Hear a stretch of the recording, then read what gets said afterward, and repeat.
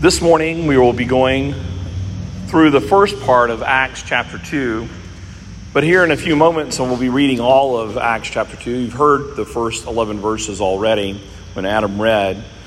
But before we go into that and before we read that, I would like to first spend some time talking about the things that occurred throughout the Old Testament that preceded the Pentecost, and that Pentecost is actually a fulfillment of.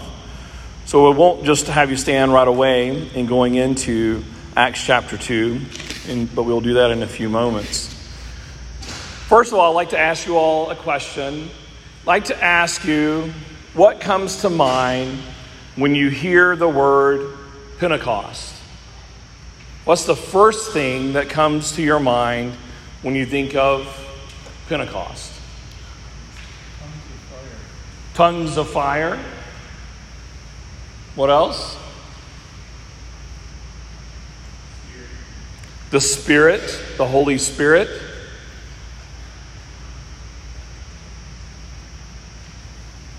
Have any of you all had any history and experience in being in a Pentecostal church or have family members that were in a Pentecostal church? What kind of things do you think of when you think of Pentecostal? Speaking in tongues. Prophecy. Fervor. I had a few family members and a few friends that were parts of different Pentecostal churches in the area, and the word comes to mind in my mind is wild, because from my experiences of going to some Pentecostal churches, and I think that all of the things that were mentioned just now are normal things that come to mind: the Spirit, tongues, fervor, energy, fire. Those are very common things to associate, and in many respects, rightly so when we think about the word Pentecost. The church has remembered Pentecost from its very inception. This is something that even goes beyond the New Testament church and is being fulfilled and culminated in the moment of Pentecost that we're going to be reading about in Acts 2. But I hope that today, though it may seem a bit mundane and may not seem as exciting, I hope that today that when you think of the word Pentecost, that at least in addition to your vocabulary of thought of what you would normally think about when you hear the word Pentecost, is actually what the word means. Can anybody tell me what the word Pentecost means? What's that? 50. That's right. It means 50. It is representing 50 days. 50 days since Passover. And if you know the feast of the Old Testament, you know that the Feast of Weeks was celebrated 50 days after Pentecost as the culmination of the Feast of First Fruits that began right after Pentecost, the week of Pentecost. And so what we're going to do a little bit is go and look at that, because I think that when we think about Pentecost, I think it is essential and necessary for us as a New Testament church that are a few thousand years away from this particular moment, that we would know what was actually going on, because there is so much packed in Acts chapter 2. There are so many things coming to a head, so many things that are being represented, so many things that are coming to its explosion. Talk about fervor and fire.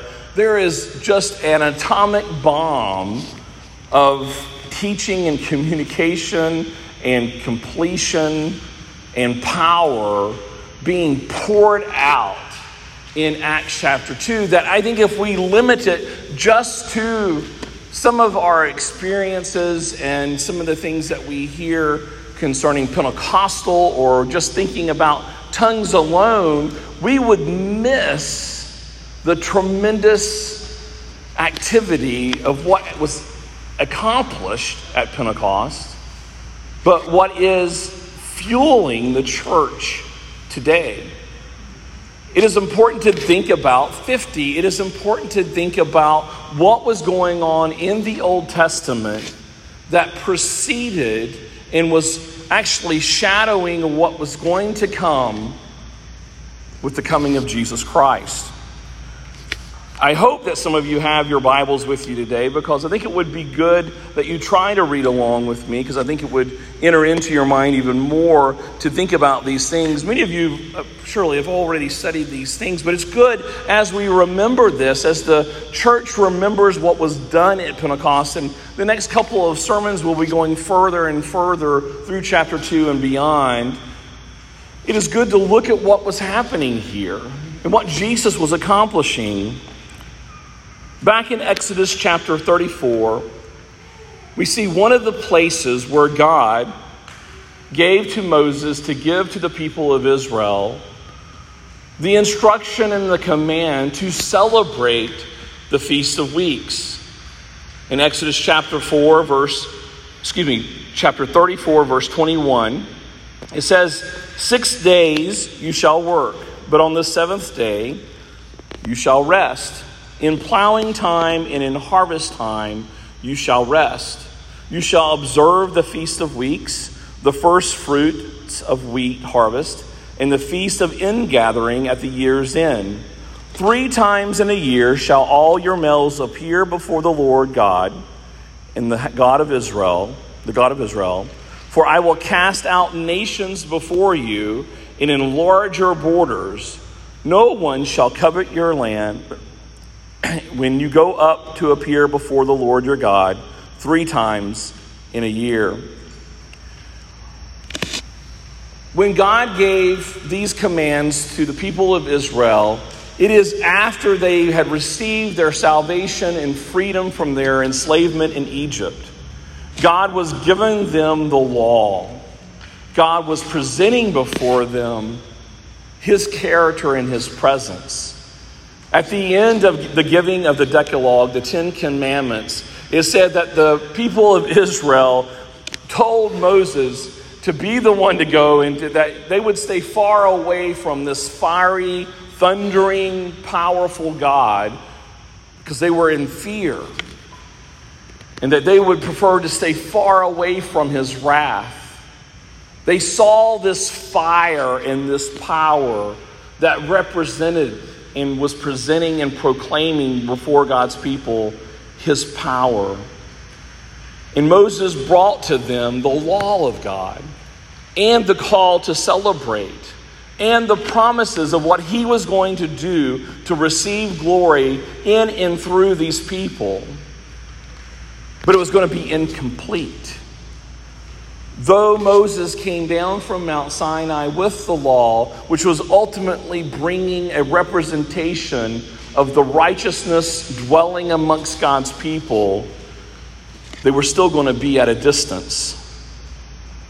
There was something that needed to be done that would allow them to be able to have access to this powerful God more than just through the access that Moses had. If you look at this particular chapter, you will see, or this particular passage, you will see a couple of things that are repeated. One, the Sabbath instruction that is built into these particular festivals. There is this call to rest in the work of the Lord. To remember what the Lord did in creation, to remember what the Lord had done in their salvation from the nation of Egypt. To remember God's provision and to rest in it. To remember his provision of their nurture through grain and through bread, as this was the culmination of their first fruits of their actual harvest of the food that they were going to eat. They were also instructed in Numbers, along with that, to bring forth offering. In Numbers chapter 28, starting with verse 26, it says, "On the day of the first fruits, when you offer a grain offering of new grain to the Lord at your Feast of Weeks, you shall have a holy convocation. You shall not do any ordinary work, but offer a burnt offering, with a pleasing aroma to the Lord, 2 bulls from the herd, 1 ram, 7 male lambs a year old, also their grain offering of fine flour mixed with oil, 3/10 of an ephah for each bull, 2/10 for 1 ram, 1/10 for each of the 7 lambs, with 1 male goat, to make an atonement for you. Besides the regular burnt offering and its grain offering, you shall offer them and their drink offering. See that they are without blemish. This was a time of thanksgiving for what God had done, and it became synonymous with the celebration of God presenting his law before them. They had the right response to the wrath and the power of God by bringing forth a sacrifice, as God instructed them to provide a sacrifice on behalf of them and their sin. To bring an offering of a recognition of thanksgiving of how he had provided for them, and for them to rest in what he has accomplished, in what he was going to accomplish. It's interesting in that past passage in Exodus that you also see this reference that I will cast out nations before you and enlarge your borders. It's something for us to remember and to have in our mind as we get ready to read Acts 2 here in a few moments. That at that time, as God was showing forth his power and his residence of his law was going to be before a particular people, he was telling them that they were going to drive out other nations and increase their borders. But we're going to see something really amazing happen, that when we go into Acts 2, that he's not going to just cause the nations to be cast out. He's going to overtake them and increase his borders from one end of the earth to the other. Another thing to see as we go into Deuteronomy 16 and another account of this description of celebration of the Feast of Weeks, we see starting with verse 8 in Deuteronomy 16. Again, for 6 days you shall eat unleavened bread, and on the 7th day there shall be a solemn assembly to the Lord your God. You shall do no work on it. There were unique things about the Feast of Weeks compared to a lot of the other festivals, that he was gathering all the males together, all of the men of Israel together. Some of the other festivals and even Passover you were to celebrate within your home. Here he was drawing forth a convocation and assembly of all his people. And again, this command to rest from their labors, to rest in the Lord. Furthering in that particular passage with verse 9, it says, you shall count 7 weeks, begin to count the 7th week, 7 weeks from the time the sickle is first put to the standing grain. Then you shall keep the Feast of Weeks to the Lord your God with the tribute of a free will offering from your hand, which you shall give as the Lord your God blesses you. And you shall rejoice before the Lord your God, you and your son and your daughter, your male servant and your female servant, the Levite who is within your towns, the sojourner, the fatherless, and the widow who are among you, at the place that the Lord your God will choose to make his name dwell there. You shall remember that you were a slave in Egypt, and you shall be careful to observe these statutes. We see some similar things again here about the grain offering, to remember this first fruit of the harvest of God. But we see something again unique about this particular festival, because unlike with Passover, there is this expansion of inclusion of people that are not included in Passover. You see this bringing in of the sojourner and the fatherless, this call to invite and include the widow among you.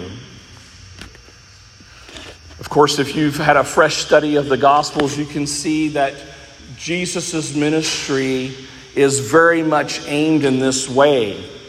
All of these things, from our perspective, post-resurrection and reign, we look back and we can see these seasonings inside of these feasts that are pointing to something more magnificent, that they would have been given a command to and they experienced to a taste, but that they did not see in the fulfillment as we do here from our perspective on this side of the gospel. What was going on here was a shadow and a preparation for a work and a celebration that needed to be done by Israel, that they were not going to be able to do without corrupting it. It's automatically pointing to the ministry of Jesus Christ. Look at Numbers 15, starting with verse 11. Thus it shall be done for each bull and ram, or for each lamb or young goat, as many as you offer you, or so shall you do with each one, as many as there are. Every native Israelite shall do these things in this way, in offering a food offering with a pleasing aroma to the Lord. But then get this. And if a stranger is sojourning with you, or anyone is living permanently among you, and he wishes to offer a food offering with a pleasing aroma to the Lord, he shall do as you do. For the assembly, there shall be one statute for you, the native Israelite, and for the stranger who sojourns with you, a statute forever throughout your generations. You and the sojourner shall be alike before the Lord. One law and one rule shall be for you and for the stranger who sojourns with you. This is what the Israelites celebrated year after year, remembering this time, remembering their time of their salvation from the Lord, but receiving in this celebration, as they were thinking about what had happened in the past from Egypt and what had happened immediately from the harvest that was being shown forth to them right then as they were eating and as they were providing offerings of the first fruits to the Lord. This was teaching them and teaching us things that were going to be way beyond what their imagination could ever see. They would fail time and time again in keeping these feasts. They would corrupt these feasts so much that in time, God says, I am growing weary of your celebration of these remembrances because of your wickedness. As God presented his laws and as he presented his celebrations, the people of God would keep falling short. They would keep failing. They would keep corrupting the name in which God blessed them with to bear, to proclaim among the nations. But as we go through the prophets and as we see in the prophets the judgments that would come because of their rebellion, these prophets would keep promising that someone, that a king, that a Messiah would come and would be able to heal them, to be able to fulfill obedience to the law and to the celebration of these feasts.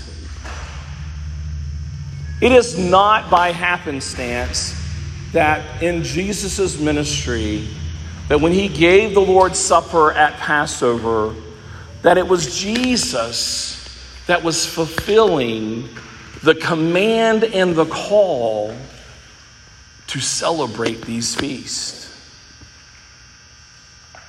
I'm going to stop there, and I'm going to ask you to stand now as we read Acts chapter 2.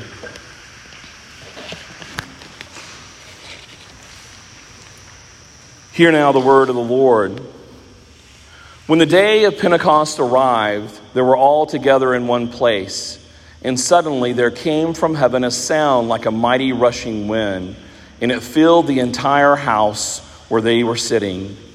And divided tongues as of fire appeared to them and rested on each of them. And they were all filled with the Holy Spirit and began to speak in other tongues as the Spirit gave them utterance. Now there were dwelling in Jerusalem Jews, devout men from every nation under heaven. And at this sound the multitude came together, and they were bewildered because each one was hearing them speak in his own language. And they were amazed and astonished, saying, "Are not all of these who are speaking Galileans? And how is it that we hear each of us in his own native language? Parthians and Medes and Elamites and the residents of Mesopotamia and Judea and Cappadocia, Pontus and Asia, Phrygia and Pamphylia, Egypt and the parts of Libya belonging to Cyrene, and visitors from Rome, both Jews and proselytes, Cretans and Arabians. We hear them telling in our own tongues the mighty works of God." And all were amazed and perplexed, saying to one another, "What does this mean?" But others mocking said, "They are filled with new wine." But Peter, standing with the 11, lifted up his voice and addressed them, "Men of Judea, and all who dwell in Jerusalem, let this be known to you. Give ear to my words, for these people are not drunk as you suppose, since it is only the third hour of the day. But this is what was uttered through the prophet Joel.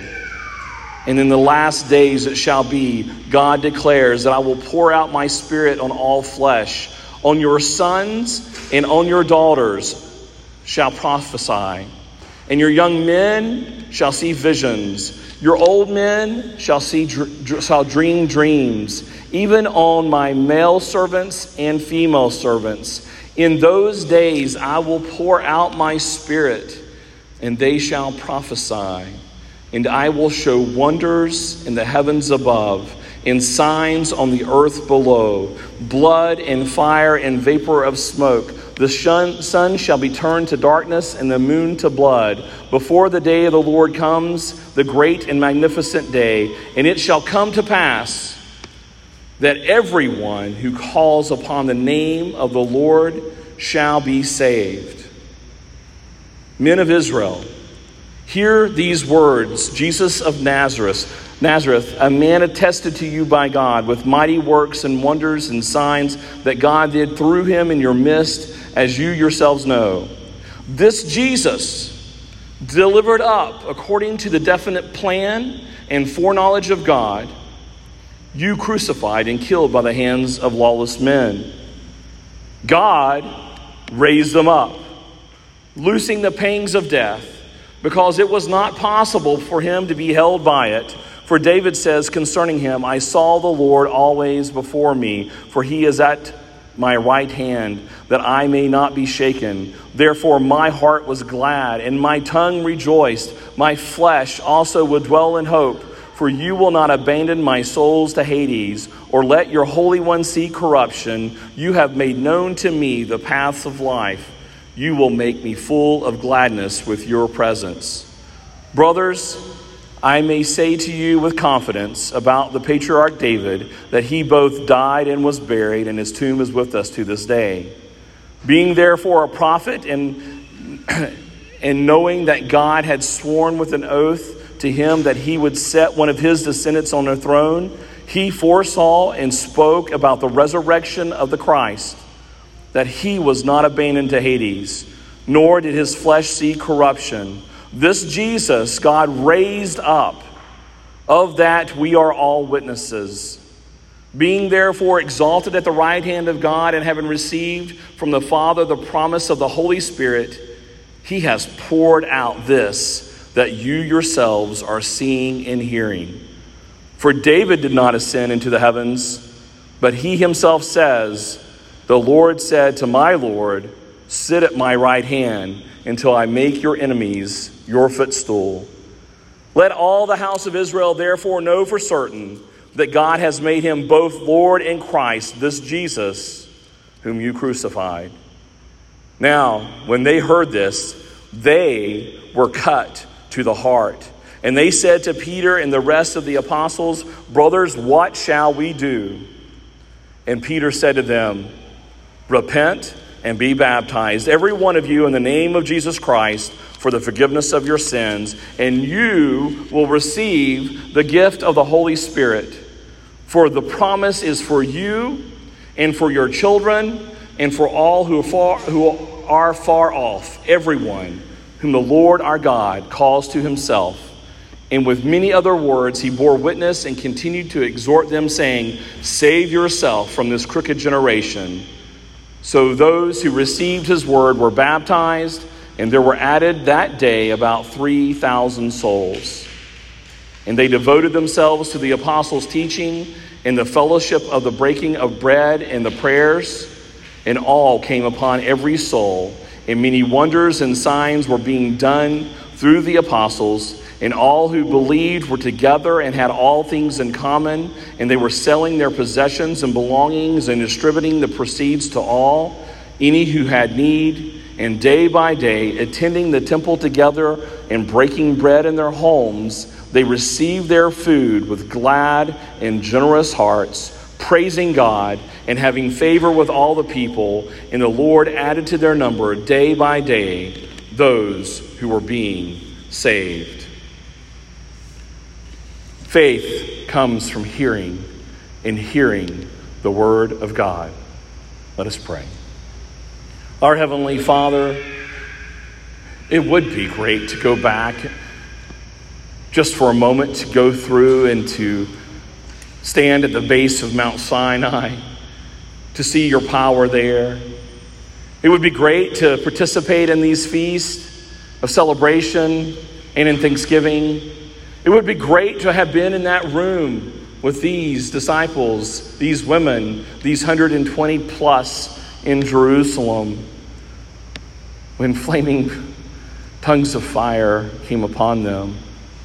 But Father, most of all, we ask now that you would increase our faith and our hope and our understanding by the proclamation of your word, that we would understand that your Spirit is still at work, and that we are tapped into this as your people. And we are called to have the same hope of the same power, transforming and cutting hearts and bringing people to salvation. Father, increase our faith now. According to your Son's name we pray. Amen. You may be seated.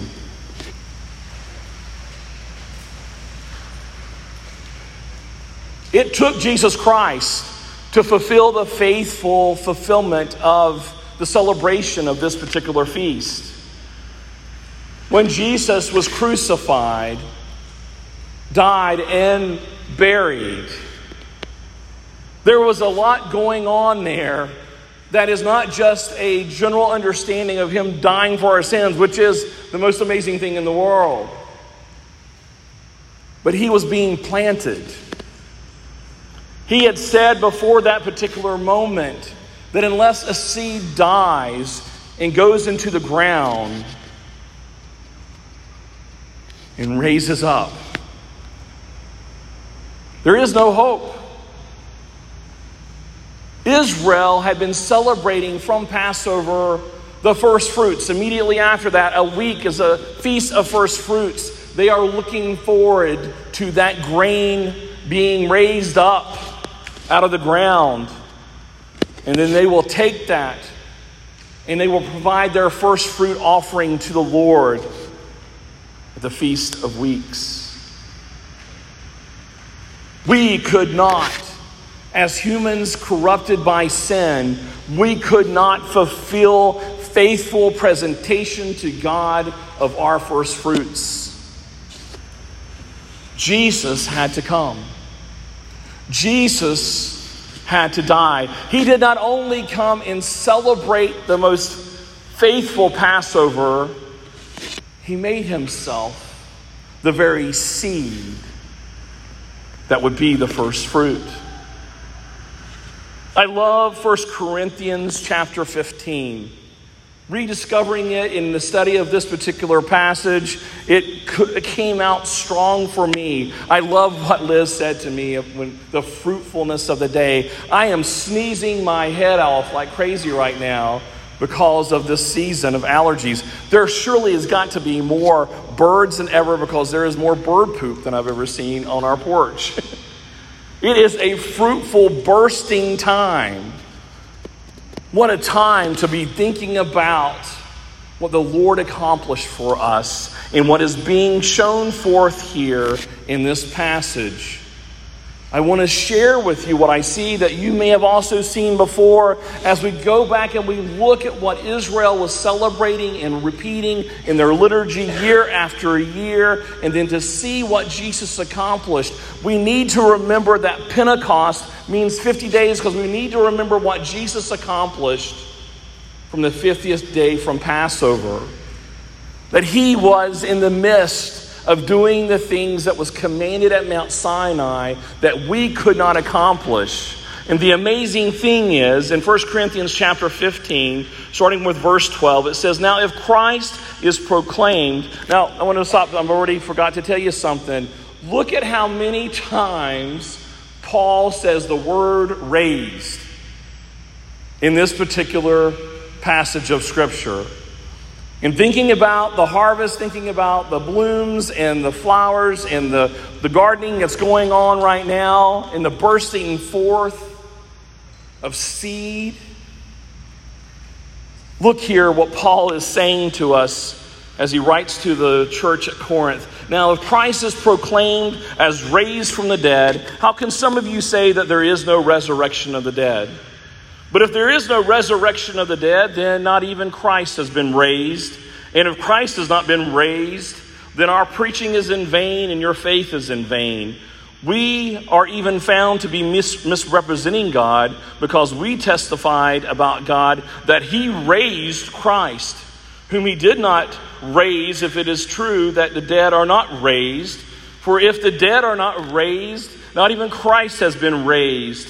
And if Christ has not been raised, your faith is futile, and you are still in your sins. Then those who also have fallen asleep in Christ have perished. If in Christ we have hope in this life only, we are, of all people, most to be pitied. But in fact, Christ has been raised from the dead, the first fruits of those who have fallen asleep. For as by a man came to death, by a man came also the resurrection of the dead. For as in Christ all die, so also in Christ shall all be made alive. But each in his own order, Christ, the first fruits, then at his coming those who belong to Christ.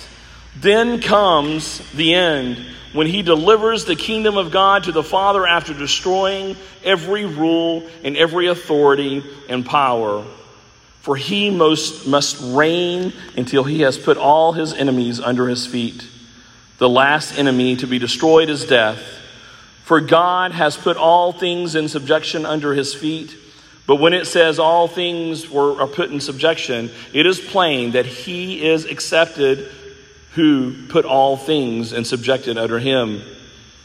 When all things are subjected to him, then the Son of himself will also be subjected to him who put all things and subjected under him, that God may be all in all." Paul is using this word raised. And when we think about this particular celebration, one of the things that we should be thinking about is Jesus Christ being raised as this first fruit offering to God.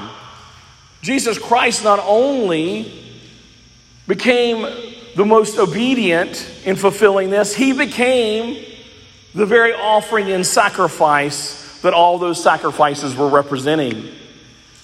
He made himself the sacrifice. And when you read John 17 in the high priestly prayer, he is praying in preparation for that very harvest, that his death, his seed, his planting, and his raising, his bursting forth from the ground would bring for the glory of the Father, our offerings would be tainted with our sin. Jesus' offering would cleanse every single one of our tainted offerings. That as Israel stumbled in their sin as they tried to keep these particular feasts and celebrations, we too, as we are sitting here right now, each one of us tainting our praise and our prayers and our worship of Him with our own sins, He is washing over them by what He did in the celebration, the ultimate celebration of this feast. This Pentecost is the great festival of weeks. And what He is doing is He's taking that representation of how Israel would remember that this was the giving of the law. This was the presence of the Lord, but such a presence that if they even touched the ark a certain way, they would die. Get what He's doing. He's taking that fire. He is promising that fire that was a fearsome fire on Mount Sinai. And before He went to the cross, He says, I am going to send you this fire, and it will be a comfort to you. This power of God, this mighty power of God that Israel feared is now going to become a comfort. And Israel will not have to stand back in fear. He will place this powerful fire upon their heads and on their tongues, in their dreams and in their visions. And He will proclaim that powerful fire through sons and daughters, male servants and maidservants, sojourners, strangers, enemy nations now conquered by Christ and the Holy Spirit, bringing forth the first fruits, sharing forth the first fruits in what Jesus did. He not only made Himself the offering, He now bundles up His people.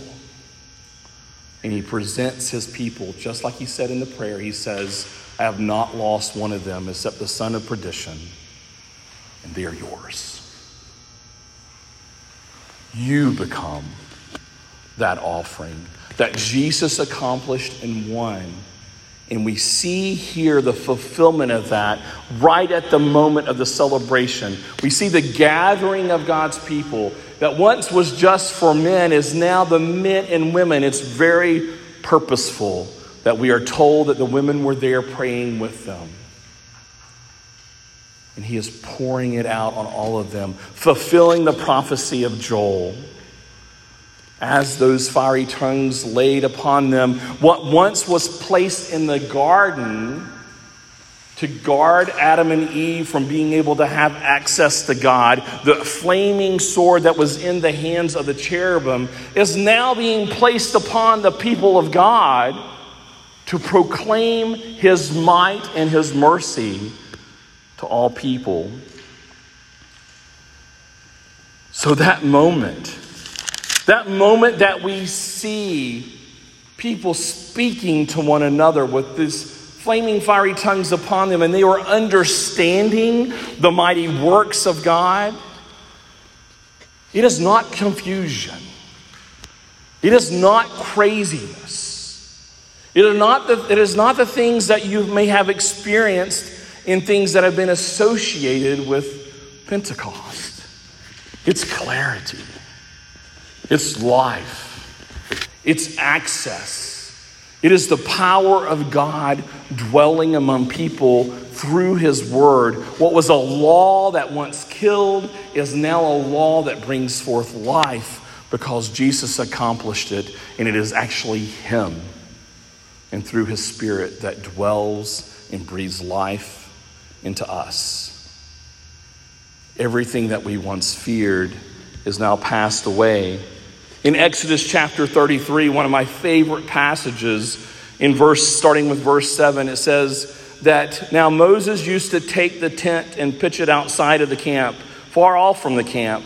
And he called it the tent of meeting. And everyone who sought the Lord would go out to the tent of meeting, which was outside the camp. Whenever Moses went out to the tent, all the people would rise up, and each would stand at his tent door and watch Moses until he had gone into the tent. When Moses entered the tent, the pillar of cloud, which would descend and stand at the entrance of the tent, and the Lord would speak to Moses. And when all the people saw the pillar of cloud standing at the entrance of the tent, all the people would rise up and worship, each at his tent door. Thus the Lord used to speak to Moses face to face, as a man speaks to his friend. When Moses turned again into the camp, his assistant Joshua, the son of Nun, a young man, would not depart from the tent.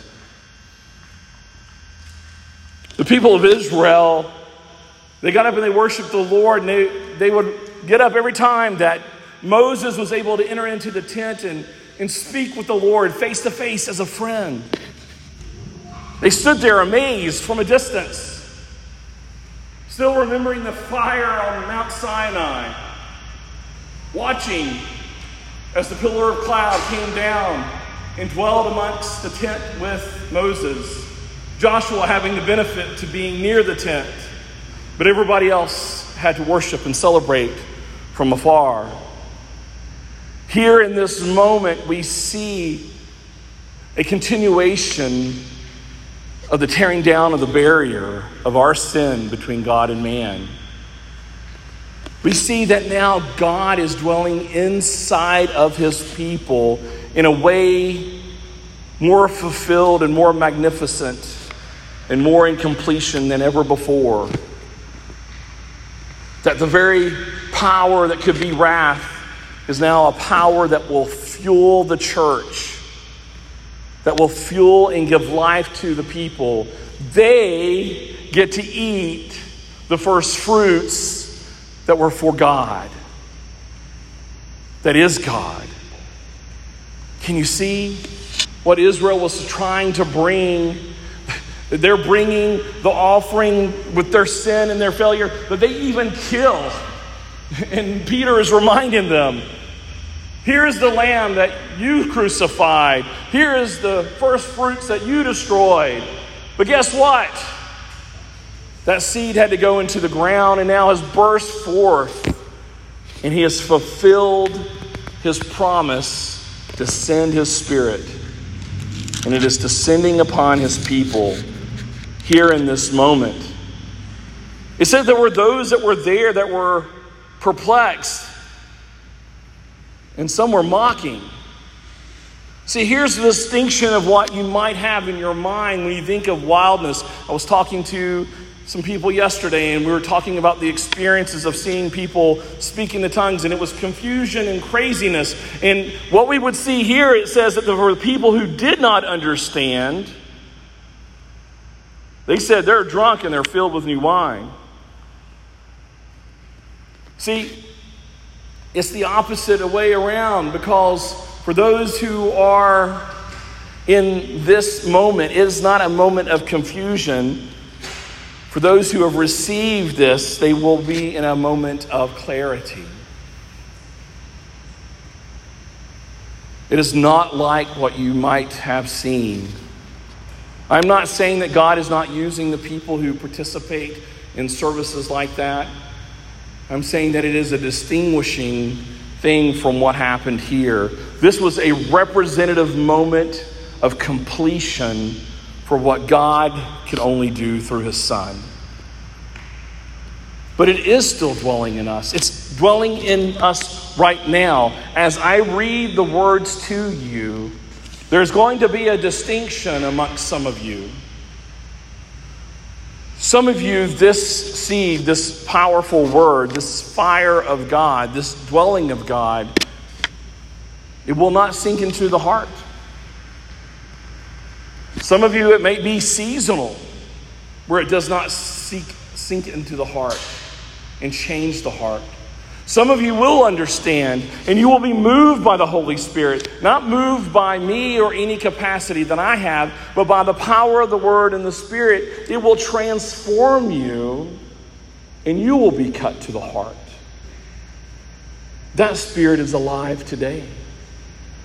That Spirit is what draws you to Him today.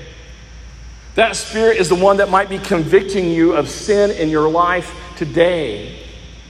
Peter responds when they say, what are we supposed to do? I am cut to the heart. I hear it. I see it. I understand it. I am amazed. I'm in awe. What am I supposed to do, Lord?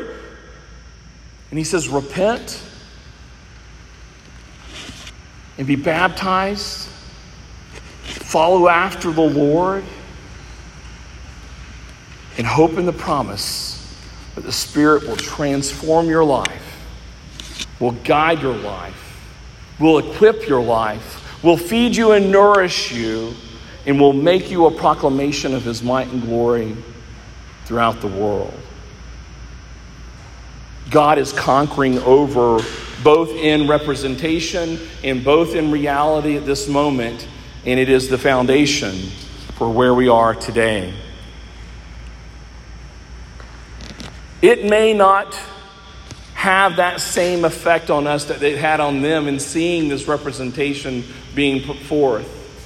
But for those of you who can look back and get a big picture of what the Lord is doing in your life and what the Lord has been doing in the people of God's life and what the world has been doing in our nation and what the world has been doing in our world,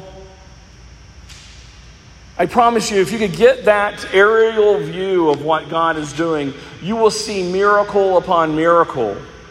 See, what will go on then after we leave this particular time today in worship, we will have a fellowship meal, very similar to what they were doing, breaking bread and fellowshipping with one another. And it says what they were doing when these fiery tongues were poured out upon their head, they were sharing with one another the mighty works of God. Do you want to see the Spirit work amongst you? Do you want to see what is going on? Do you want to see people being brought to the Lord? It's as simple as that. One, remember what the Lord has done for you. This was a feast of thanksgiving of the Lord's provision and salvation. Two, use your tongue. Use your tongue to not only taste His goodness, but to proclaim His goodness to one another. As you sit with one another, as you feast with one another, proclaim to Him, to each one another, the salvation of the Lord. As we go to this table, we are participating again in a feast. The Lord is constantly reminding us from the very beginning of time that He desires to dwell with His wife. He desires to dwell with His people. He desires to dwell with the body of Christ. He desires to dwell with you. For those of you who responded like Peter told the men and women there to respond with repentance and faith, come and dwell with the Lord at His table. Let us do so now.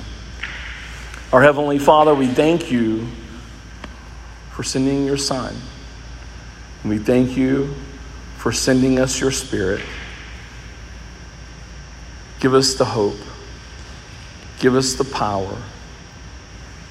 And Father, I nervously ask that You would give us the glory to be faithful before You and before this world in the proclamation of the gospel of Your Son.